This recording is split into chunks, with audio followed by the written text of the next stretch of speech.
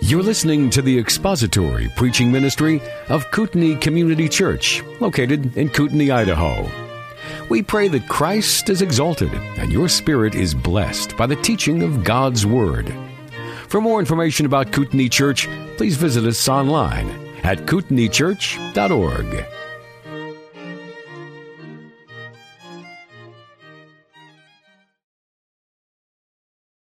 In John chapter 6. And let's pray together before we begin.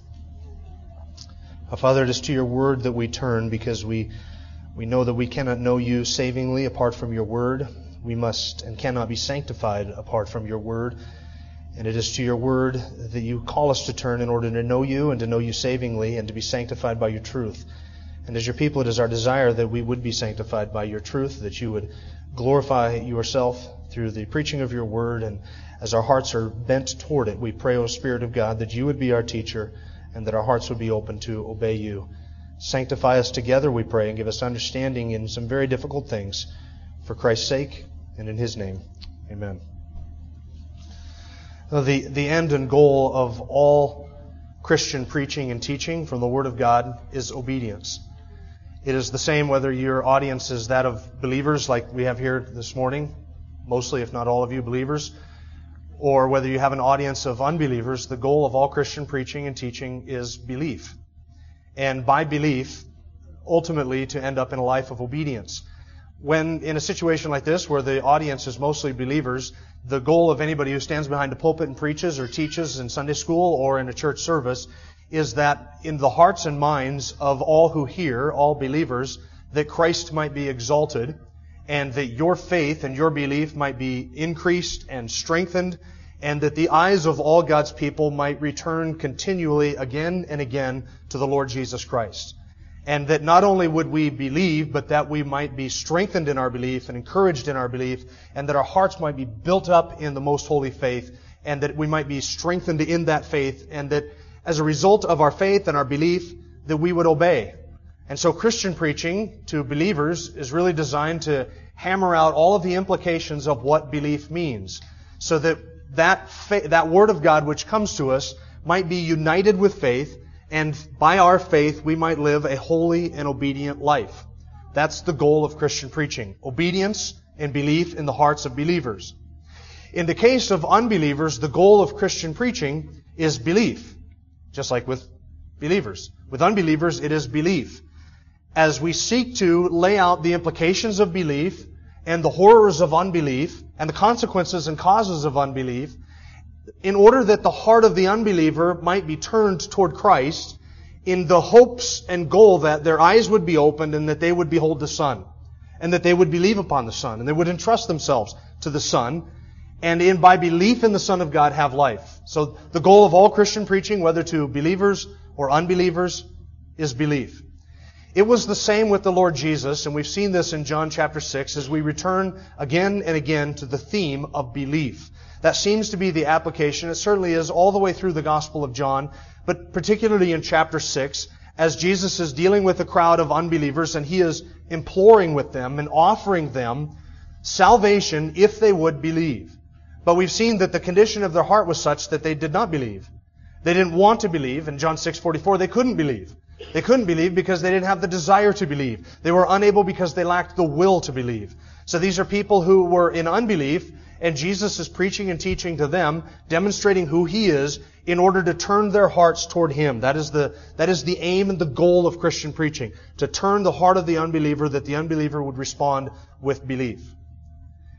I don't know if you've ever thought of this or not, but unbelief is one of the most wicked of sins. Unbelief is one of the most wicked of sins, whether it is committed by an unbeliever or whether it is committed by a believer who simply doesn't believe. And by a believer who doesn't believe, I mean a believer who actually acts like an unbeliever or walks in disobedience. See, any act of righteousness or any lack of righteousness or any act of sin on my part or your part is at essence an act of unbelief. My sin is caused when I say to myself in my heart about God, I do not believe that what God has said is true. And I act in rebellion to what God says is true. That is an act of unbelief. Though I may confess the truth with my mouth and I may intellectually believe the truth in my head, when I sin, I am admitting to God and to the world and to all of the angelic realm, to anybody who watches, that really I do not trust and believe that what God has said is true. So unbelief is the most wicked of sins. Unbelievers, we are all born into this world as unbelievers, and we are all born into this world hostile against God. Unbelief is not simply apathy. It's not a lack of information or lack of evidence and somebody who's sort of remaining apathetic, undecided in the middle.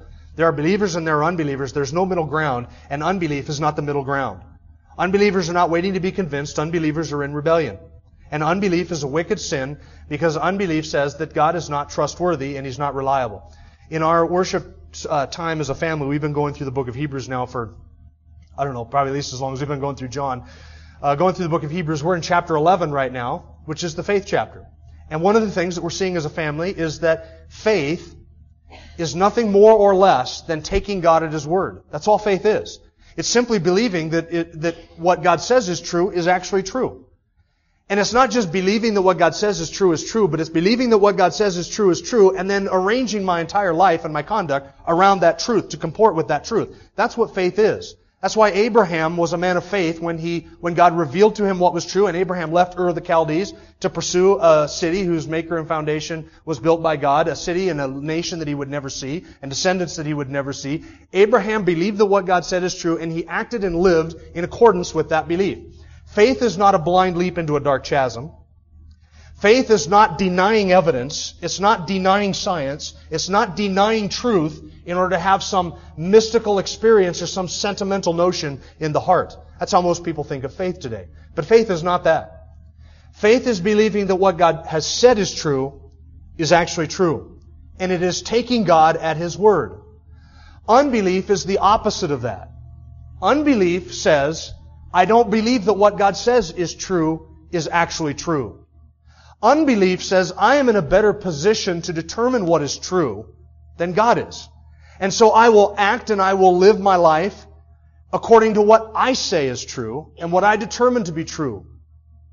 Unbelief says God is not trustworthy. His word is not reliable. What He says is true is not. That God will not fulfill and keep His promises. And unbelief says, I will not obey that God and submit my life to that God and line my life up with what He says to be true. That's what unbelief is. Now, it is a wicked sin for this reason. Can you imagine a more horrific thing to say about the omnipotent God of truth than to affirm by your conduct, by your life, by your unbelief, or by your sin that He is not true, that He is not trustworthy, and that He is not reliable? That is exactly what unbelief does. It affirms something of God which is a slight against His character, an attack upon His nature, an attack upon His reputation. It is me affirming by my life and my trust that He is not true, He is not trustworthy, and He is not reliable. Every act of sin, no matter how small or no matter how great, deserves to be hated by us because it is, in essence, this. It is us affirming by our conduct that we do not believe that what God has said is true is actually true. Unbelief is the most wicked and heinous of sins because it affirms something about God that is utterly untrue of Him. It says about God that He is not reliable and that He is not worthy of my confidence and my trust. So we come back to the subject of belief and unbelief in John chapter 6. Belief and believing and unbelieving is the theme of the Gospel of John, one of the major themes. Not only is it the deity of Christ, but it is also this theme of believing and unbelieving what God says is true. And in John chapter 6, we have now come, by the time we get to verse 47, which is where we pick it up today, we have come full circle in a sense. We started off with verse 26, this bread of life discourse, with Jesus and the subject of manna and food and the feeding in the wilderness and the bread of life. And so we started on that theme, and now we have kind of, after discussing the sovereignty of God in salvation, the Father giving a people to the Son securing and saving those people, and the Father drawing those people to the Son that they would have life and securing them and raising them up on the last day. Now Jesus in verse 47 returns to what He started with in verse 26. And everything in between, by the way, all the talk about the sovereignty of God, it fits into this because the theme of the whole chapter is that Jesus is the bread of life. So he begins with the subject of the bread of life. He ends with the subject of the bread of life. And it is all of that salvation that's spoken of in the middle, the Father giving the people to the Son. All of that hinges upon us understanding that He is the bread of life. How is it that we are saved? We are saved because He is the bread of life.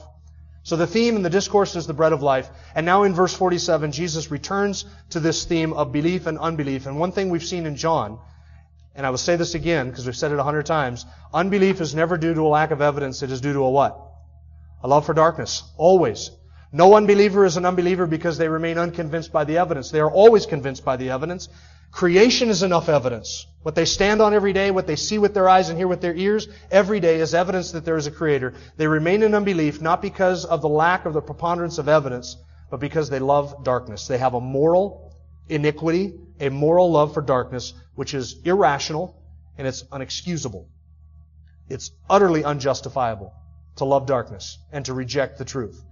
So, that is belief and unbelief in John chapter 6. Now we dive in at verse 47, and we're going to see now Jesus returning. Remember, He's talking to an unbelieving crowd, to Pharisees in the synagogue at Capernaum. Verse 59 says that. So He's speaking to Jewish leaders in the synagogue.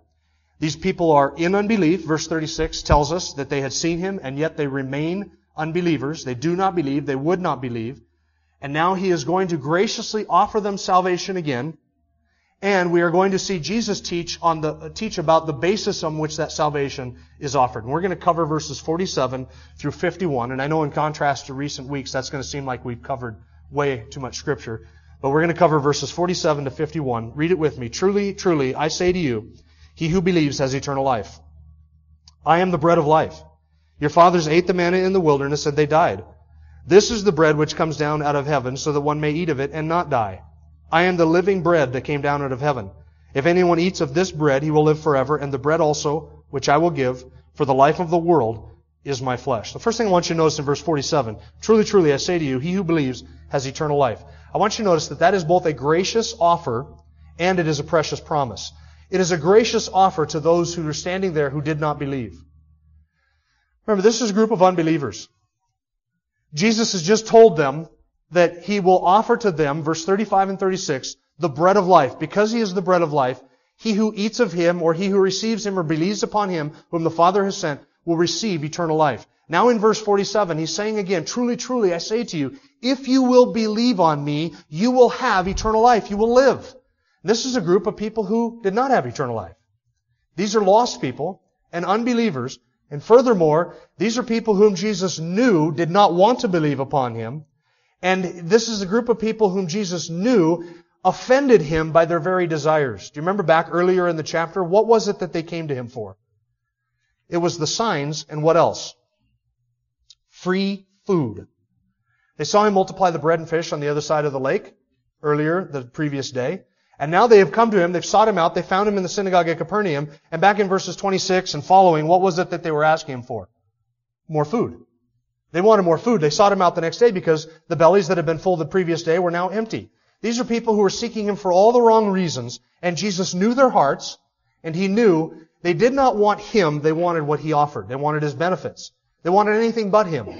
They did not want the bread of life. They wanted physical bread. They wanted Him to satisfy their cravings, their desires, and their even wicked desires, but they did not want to receive Him. And yet He offers them eternal life and says to them, if you will believe, you will receive eternal life. And these are the people who rejected Him. Now this offer of salvation, this offer of eternal life, is not, and cannot say this often enough or too strongly enough, it is not in any way incompatible with what we have learned about the sovereignty of God and salvation from verses 37 through 45. We affirm that God is sovereign in salvation, that the Father has given to the people a Son, and the Son has received those people. He will raise those people up. He will lose none of them. The Father will draw all whom He has given to the Son. He will draw them to the Son so that they would behold the Son and believe on the Son and receive eternal life, and that the Son may raise them up and present them all back to the Father. That is all the work of the triune God for His own glory. Father, Son, and Holy Spirit, working in salvation to redeem a people, His people, whom He knew and loved before the foundation of the world. We affirm all of that. And at the same time, the very same time, we affirm that any and all who come to the Son will receive eternal life, and that offer of salvation and the proclamation of salvation and the gracious provision of salvation is made available to all men indiscriminately. You never limit it. And we are in no way contradicting ourselves when we affirm both of these, that God is sovereign in salvation, and that the proclamation of the gospel must go out to every creature, every man, always. And the offer of the gospel goes out to all people. Come and take of the living water, and you will never thirst again. Come and eat of the bread of life, and you will never hunger again. Come and receive Christ, the bread of life, and He will give you eternal life. If you will believe, you will receive eternal life. Those two things do not contradict. If they did, then Jesus is schizophrenic in the passage. They're not contradictory. He has affirmed both of these. He has said to these people, this is what the Father has done to secure the salvation of a group of people. And at the same time, He is saying to them, anyone who believes upon me will receive eternal life. If there ever comes a point in your life where in your theology you say to yourself, because I believe in the sovereignty of God, I must limit my proclamation of the gospel. I'm not going to preach the gospel. Then you have just embarked down a road where you have perverted truth, you have twisted Scripture, and you have distorted the gospel of Christ. Your theology can never bring you from one point of saying, from the point of affirming these doctrines to saying, I therefore will not preach the gospel, or I'm not going to be concerned about the lost. That is a wicked, wicked sin. And Jesus affirms both of those things, that God is sovereign, and this is a gracious offer to these men who opposed Him, just like He did in John 5. Do you remember John 5? The Pharisees over the issue of the Sabbath? And what did He say to them? If you will believe, I will save you. If you will trust me, if you will rely upon me, if you will believe on the one whom the Father has sent, you'll receive eternal life. Gracious offer. It's also a precious promise to us as believers, is it not? To know that by virtue and through the faith that God has given to us, by virtue of the faith in the Son of God, we possess currently eternal life. That eternal life is not something that we are waiting to receive. It's not something God rewards us with at the end of our life if we have been obedient and faithful. It is something we possess as a current possession.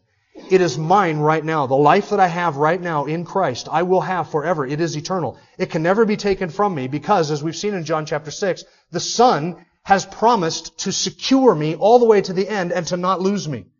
So the life that I have is eternal life. And I have the Son's promise that I will never lose it. And that He will never take it from me. And that He will never lose me. It's my current, present possession. You and I, if you have come to Christ, you are not waiting to receive eternal life. You have it right now. You have it right now because you have taken the bread of life and you have received life, and that life will never, ever end. That is His promise to you. There is nothing that can happen that can separate you from that love of God which is in Christ Jesus. Nothing. Nothing in this life and nothing in the life to come. You have the precious promise of eternal life. Notice also from verse 47 how simple the whole thing is. The one who believes. I mean, really, could there be anything more simple than that? In one sense, it's the most simple thing in the world. In the other sense, it's the most impossible thing in the world. It is so simple in this sense that God does not ask of us any great work. He doesn't say if you climb to the top of Mount Everest, or if you lead X number of people to Christ, or if you keep all of the law, or you match all of the standards, or if you obey this, or if you do all of these things, or you accumulate certain acts of righteousness. He doesn't ask you it's this simple. Believe what is true. That's all faith is, right? It's belief in what is true. It affirms, it's just saying, I believe that what is true is actually true, and I'm going to live my life in accordance with it. Is there anything more simple than believing what is true? Does anybody here find it complicated to believe that 2 plus 2 is 4? Did anybody really wrestle with that? Do you wrestle with that this morning when you woke up? Any of you wrestle with that? Any of you wrestle with the law of gravity this morning, wondering how this could be true, and wondering if it's true, and not living your life in accordance with the law of gravity? All faith is believing that what God says is true is actually true. It's just saying, I'm going to believe the truth. Could anything be more simple than that? And yet, is it not a testament to our fallenness and our depravity and our hopeless wickedness that we are unable to do the simplest of things? We are unable to come to Him because we do not want to come to Him, and we do not want to affirm that what is true is actually true. Nothing could be more simple than the way of salvation. And yet, because of our fallenness, nothing is more impossible than the way of salvation. That is the conundrum of fallen men. It is so simple. Don't you walk down the street sometimes and wonder, why do people not believe? Why is it I can explain the gospel to my coworkers and my family members and my friends and my children and my spouse and the people that I meet on the street, and yet they do not get it. They do not receive it. They do not believe it. How can they not get it? Nothing is more simple, and yet nothing is more impossible because of our fallenness. It's a very simple, simple message. Now in verses 48 and 49, Jesus returns back to this theme of manna and the bread of life. Look at verse 48. I am the bread of life. And that may sound familiar to you, because we saw it back in verse 35. Jesus said to them, I am the bread of life. And he who comes to me will not hunger, and he who believes in me will never thirst. Now he is affirming it again. I am the bread of life. And he's picking up again the subject of manna and the bread of life that he began this discourse with back in verse 26. The people had seen the signs, they had seen the multiplying of the bread and fish. They came to him because they wanted their bellies filled, and Jesus uses the bread as an analogy to communicate to them what the purpose and point of the whole miracle was to begin with. The miracle of him multiplying bread and fish to feed 20,000 people, 5,000 men, plus women and children, that miracle was not intended to simply fill hungry stomachs. That miracle was intended to say something about Jesus himself. What was the miracle intended to say about Jesus himself? It was intended to say that he is the one who is the source of the provision for all of the needs that they would need to have met. Now Jesus in verse 48 and 49 is not talking about a literal physical bread. He is talking about himself being the spiritual bread of life. So when he says in verse 48, I am the bread of life, he is returning back to this offer to them that if they would come to him, they would find their hunger for salvation and for forgiveness and for life forever satisfied, and they would never hunger or thirst again. That's the promise of verse 35, that he is the provision of all God's people. And what they should have learned from the miracle the previous day was that Jesus Christ was not only the one who made manna in the wilderness, but and not only the one who made bread and fish for them in the wilderness, but that he was, in human flesh, the God who provided for his people in the wilderness in Moses' day. They should have seen in him, he's our provider. They should have looked at him and said, he just multiplied bread and fish. He is the one who can and will and must meet all of our needs. He is the great Jehovah Jireh, the provider of all my spiritual and physical needs. That's what they should have seen of him. But all they saw in him was a free source of bread. Free meal. They saw another handout. And that's what they wanted, and that's all the further it went for them. But they didn't want him for who he was. They wanted him for what he could offer them. So when he says to them, I am the bread of life, he is returning back to that point, and then there is a contrast in verse 49. Your fathers ate the manna in the wilderness, and they died. Now this is the contrast. The contrast is that those who ate the manna in the wilderness died. And Jesus is referring back to the generation that ate the manna that was provided every day after the children of Israel came out of Egypt, across the Red Sea, and went into the wilderness. But notice one little thing that kind of you skip over it in your reading because you don't notice it right away. Notice the phrase, your fathers. Now they were Jews, right? The generation that ate the manna in the wilderness, they were Jews. Jesus refers to the Jews of the generation of Moses as your fathers. Jesus was a Jew too, right? So why didn't he say our fathers? Why didn't he say our fathers? Why didn't he include himself with this group? That is a very subtle way of Jesus distancing himself from this crowd of unbelievers and saying to this crowd of unbelievers, you are just like the generation of Moses' day that ate the manna in the wilderness and died. Let me ask you a question. The generation that followed Moses out of Egypt into the wilderness, were they a faithful, believing generation of people, or were they an unfaithful, unbelieving generation of people? They were an unfaithful, unbelieving generation of people. What made them unfaithful and unbelieving? Do you remember the evidence of it? What had they done? They had seen God raise up a deliverer. They had seen all of the plagues in the land of Egypt, all 10 of those plagues. They had seen the Passover event and God deliver His people from Egypt. They had plundered the Egyptians, went across the desert, hit the Red Sea. They saw Pharaoh's army in pursuit. They saw God open up the sea, and they walked through, all 1.5 million or more of them, on dry land to the other side. They came out the other side. They watched God drown the Egyptian army in the Red Sea. Then on the other side of that, they saw God provide water out of a rock and manna and quail and all of those miraculous provisions that they needed, the entire nation needed. And did they believe? When God said to them, I will give you the land. Go in and spy it out. I will give you the land. The land is yours. I'm going to give it to you. I will go before you. I will conquer your enemies. I will destroy them. I will bring you in and give to you a land flowing with milk and honey, which I promised to Abraham, Isaac, and Jacob. This is the generation. This is the time I'm offering it to you. I will give it to you. Just follow me and obey me. Did they do it? After seeing all those miracles, what did they do? 3 people, Moses, Caleb, and Joshua. Moses, Caleb, and Joshua, 3 people believed that what God said was true was actually true. And what did the rest of the nation do? Nope.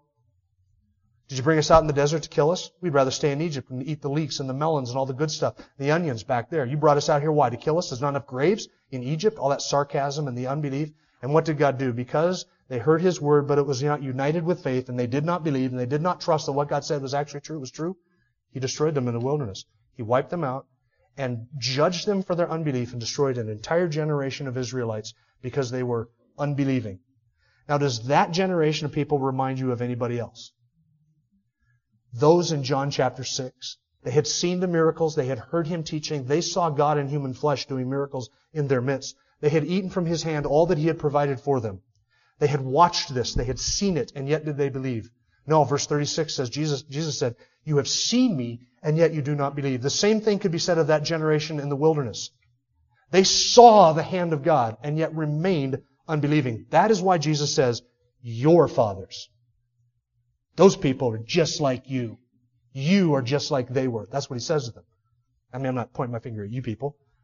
I'm illustrating what Jesus said. You are just like that generation.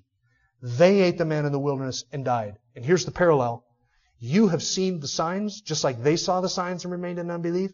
You have seen the signs, and you remain in unbelief. And you have eaten what I have provided from my hand for you, and yet you remain unbelieving. It's your fathers, not our fathers. Jesus didn't have anything in common with this group of people. That is a very slight, subtle, but straightforward way of pointing out the parallels between this group of people in John 6 and the generation that ate the manna in the wilderness. And Jesus said they ate the manna and they died. See, the manna was never intended to give them life eternal. It was never intended to provide eternal life and to make them live forever. It just was a physical food that met a physical need that lasted only for a short period of time. What Jesus is offering, by contrast, is not physical food, but spiritual food, which meets not a physical need, but a spiritual need, and doesn't just last a short period of time, but lasts forever.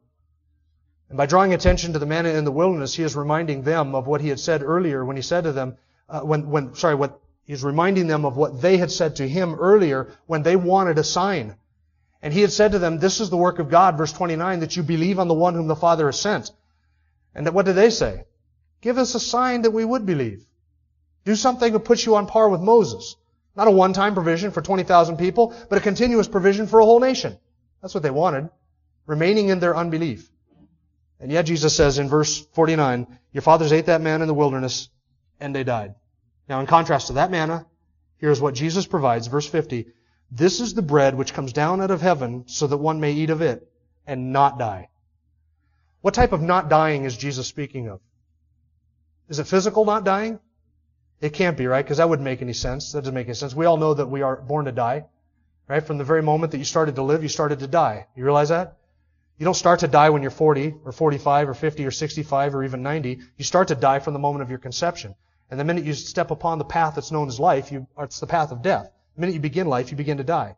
All of us die. All of us are going to die physically. But it's not physical death that Jesus is speaking of. It's spiritual death. He has promised eternal life to those who will believe in Him and be raised up on the last day. He is speaking in terms not just of physical life and death, but He is speaking in terms of spiritual life and death, which results in being raised up on the last day. So the life that He is promising, or the not dying that He is promising, is not suffering eternal death for sin. For a believer, death is not dying. To die is not death. What is death to you and I if you place your faith in Christ? What does death mean to you? Does it mean separation from God? Not at all. It means instant enjoyment in the presence of God for all of eternity. It doesn't mean that you cease to exist. It doesn't mean that you go to a holding tank called purgatory.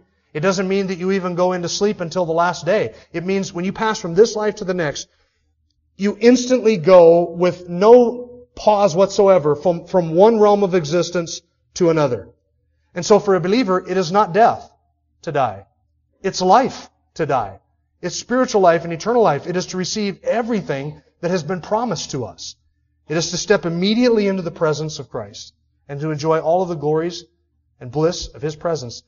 That is what death means to you and I. But not to an unbeliever. To an unbeliever, death is dying. And to die is death. Not ceasing existence, but to enter into a state of continued and perpetual and eternal spiritual death and suffering and affliction in the presence of God for their sin. But not for the believer. For the believer, we get eternal life. So the death being spoken of in verse 50 is not a physical death.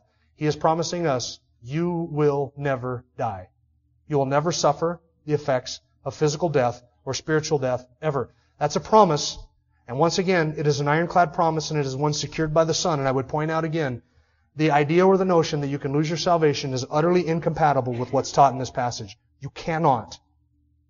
You cannot. This is the Son's promise. If you have believed upon Him and placed your faith in Him, you will never die. You cannot believe that you can lose your salvation and make any sense out of this entire passage whatsoever.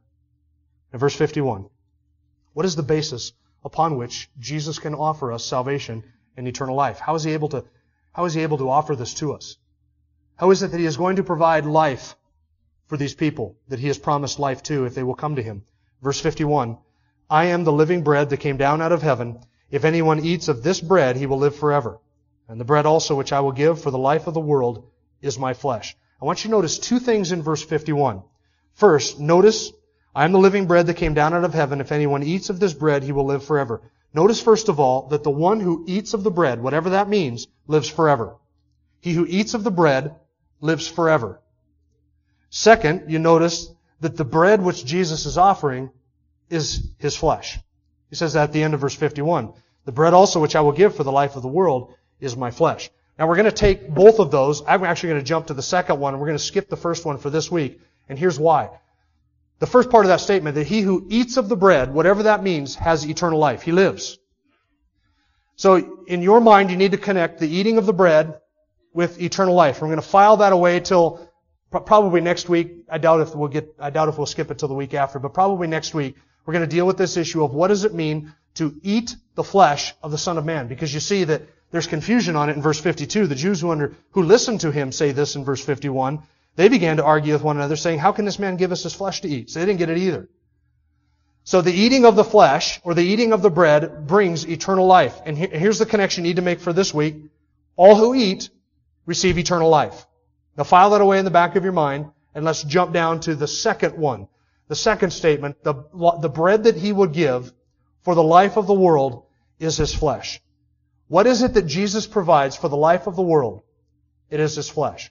What is it that provides life for every tongue and tribe and kindred and people and nation on the face of the planet? What is it that has provided the life that He gives to all who will believe in Him? It is His giving of His flesh. Because the bread that He is going to give, which brings life, is His flesh. Now there are predominantly two ways of interpreting these words at the end of verse 51. I'm going to give you both of them. There is obviously a big divide between Roman Catholicism and Protestantism on how you read and understand everything in John chapter 6. So let me give you the Roman Catholic view of John 6. When a Roman Catholic reads everything in John 6, here is what they see. The Mass. They see communion. They see transubstantiation. They see the bread and the wine becoming literally the body and the blood of Jesus Christ, and that those who eat of that body and blood receive eternal life. So the communion becomes a means of grace by which life or grace is imparted to the believer and salvation comes to the believer. So they read John chapter 6 and they don't see, as we would see it, they don't see a discussion on belief and unbelief and salvation, the results and horrors of unbelief. They see Jesus instituting the Mass. And they would remember 1 Corinthians 11 where Paul quotes Jesus and said, this is my body which is broken for you, do this in remembrance of me. They would remember the Gospels where Jesus said, this is the new covenant in my blood, do this as often as you do in remembrance of me. They would see all of this in John 6 as a reference to communion or the Mass and the salvation that comes by partaking of it. Furthermore, they would see this sort of encouraged, or their interpretation sort of buttressed, built up a little bit in verse 53, where Jesus says, truly I say to you, unless you eat the flesh of the Son of Man and drink His blood, you have no life in yourselves. He who eats my flesh and drinks my blood has eternal life, and I will raise him up on the last day. For my flesh is true food, and my blood is true drink. And he who eats my flesh and drinks my blood abides in me, and I in him. As the living Father sent me, and I live because of the Father, He also eats me, He will also live because of me. So see, they say here a reference to Jesus instituting communion. A couple main problems with this, and we're going to dive into it more next week. As we're going to contrast the Roman Catholic view of communion with the Protestant view of communion. One of the problems with the Roman Catholic view of the passage is that it totally does away with the context. For one, all who eat of the bread receive eternal life. Right? We already made that connection. Does that mean then, from a Roman Catholic's perspective, that one who eats communion receives eternal life and all that's necessary for receiving eternal life is eating communion? A Roman Catholic wouldn't say that, and rightly so. But yet they would hold, partially, that that is necessary for salvation to participate in that at some point in time and in some way. So the Roman Catholic view says that all that Jesus is speaking here of is the institution of the Mass and of communion. But the language is not the language of communion, it is the language of sacrifice. In a very crass, not quite crass, but in a very stark and straightforward and blunt way, Jesus is saying, I am going to offer my body as a sacrifice. So is Jesus describing here in John 6 communion, the Mass, or is Jesus describing in John 6 His death on the cross? Is it communion or is it the cross? We would say it is the cross.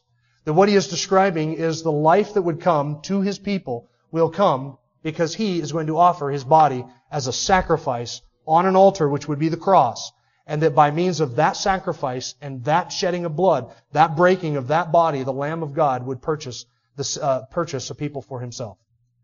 Now we have to point it out because it states it in verse 33. It also states it in verse 51. This reference to the world. Look at verse 33. For the bread of God is that which comes down out of heaven and gives life to the world. Verse 51 says, and the bread also which I will give for the life of the world is my flesh. What does John mean here by world? Does he mean all people without distinction? Or without exception, I mean? Does he mean all people without exception? That everybody in the world who has ever lived receives life because of what Christ did? Are we universalists who believe that none will perish, but all get life because of Christ's sacrifice? Is that what he is describing? It can't be, because John, in the context, makes clear that there are some who will perish. By life of the world and for the world and living and dying for the world, Jesus does not mean that He is going to save all people or that all people get salvation because of what He did, because not all people do. He is referring, as John has done all through his gospel, to the fact that the death of Christ is not just for the Jews. It is for all peoples, so that any and all who will come can come. And God has called out of all peoples from all over the world a people to Himself, from every tribe and kindred and tongue and nation. It is not every man without exception who receives life. It is all types of men without distinction that are able to receive life because of what God has done. Particularly in view in John 6 is the death that Christ died for those whom the Father gave to Him. Remember the context. The people that the Father gave to the Son, where were they from? All over the world. Every tribe and kindred and nation and people. It wasn't the Jews only. Jesus said, I have more sheep that are not of this fold. I will gather them in and I will save them as well. Why did He come? He came to pay the sin debt and the price for all and any who will believe. People from all over the world. Millions upon millions, an innumerable multitude. That is why He came, to seek and to save that which was lost and to give His life as a ransom for many. Are you thinking in terms of Christmas yet? Yeah, I hope so. Why did He come? Was Christmas and the coming of the Son of Man and His death on the cross, was that plan B? Plan C? Plan D? Was it God trying to desperately fix something that went wrong? It wasn't. Acts 4 says it was the predetermined plan of God.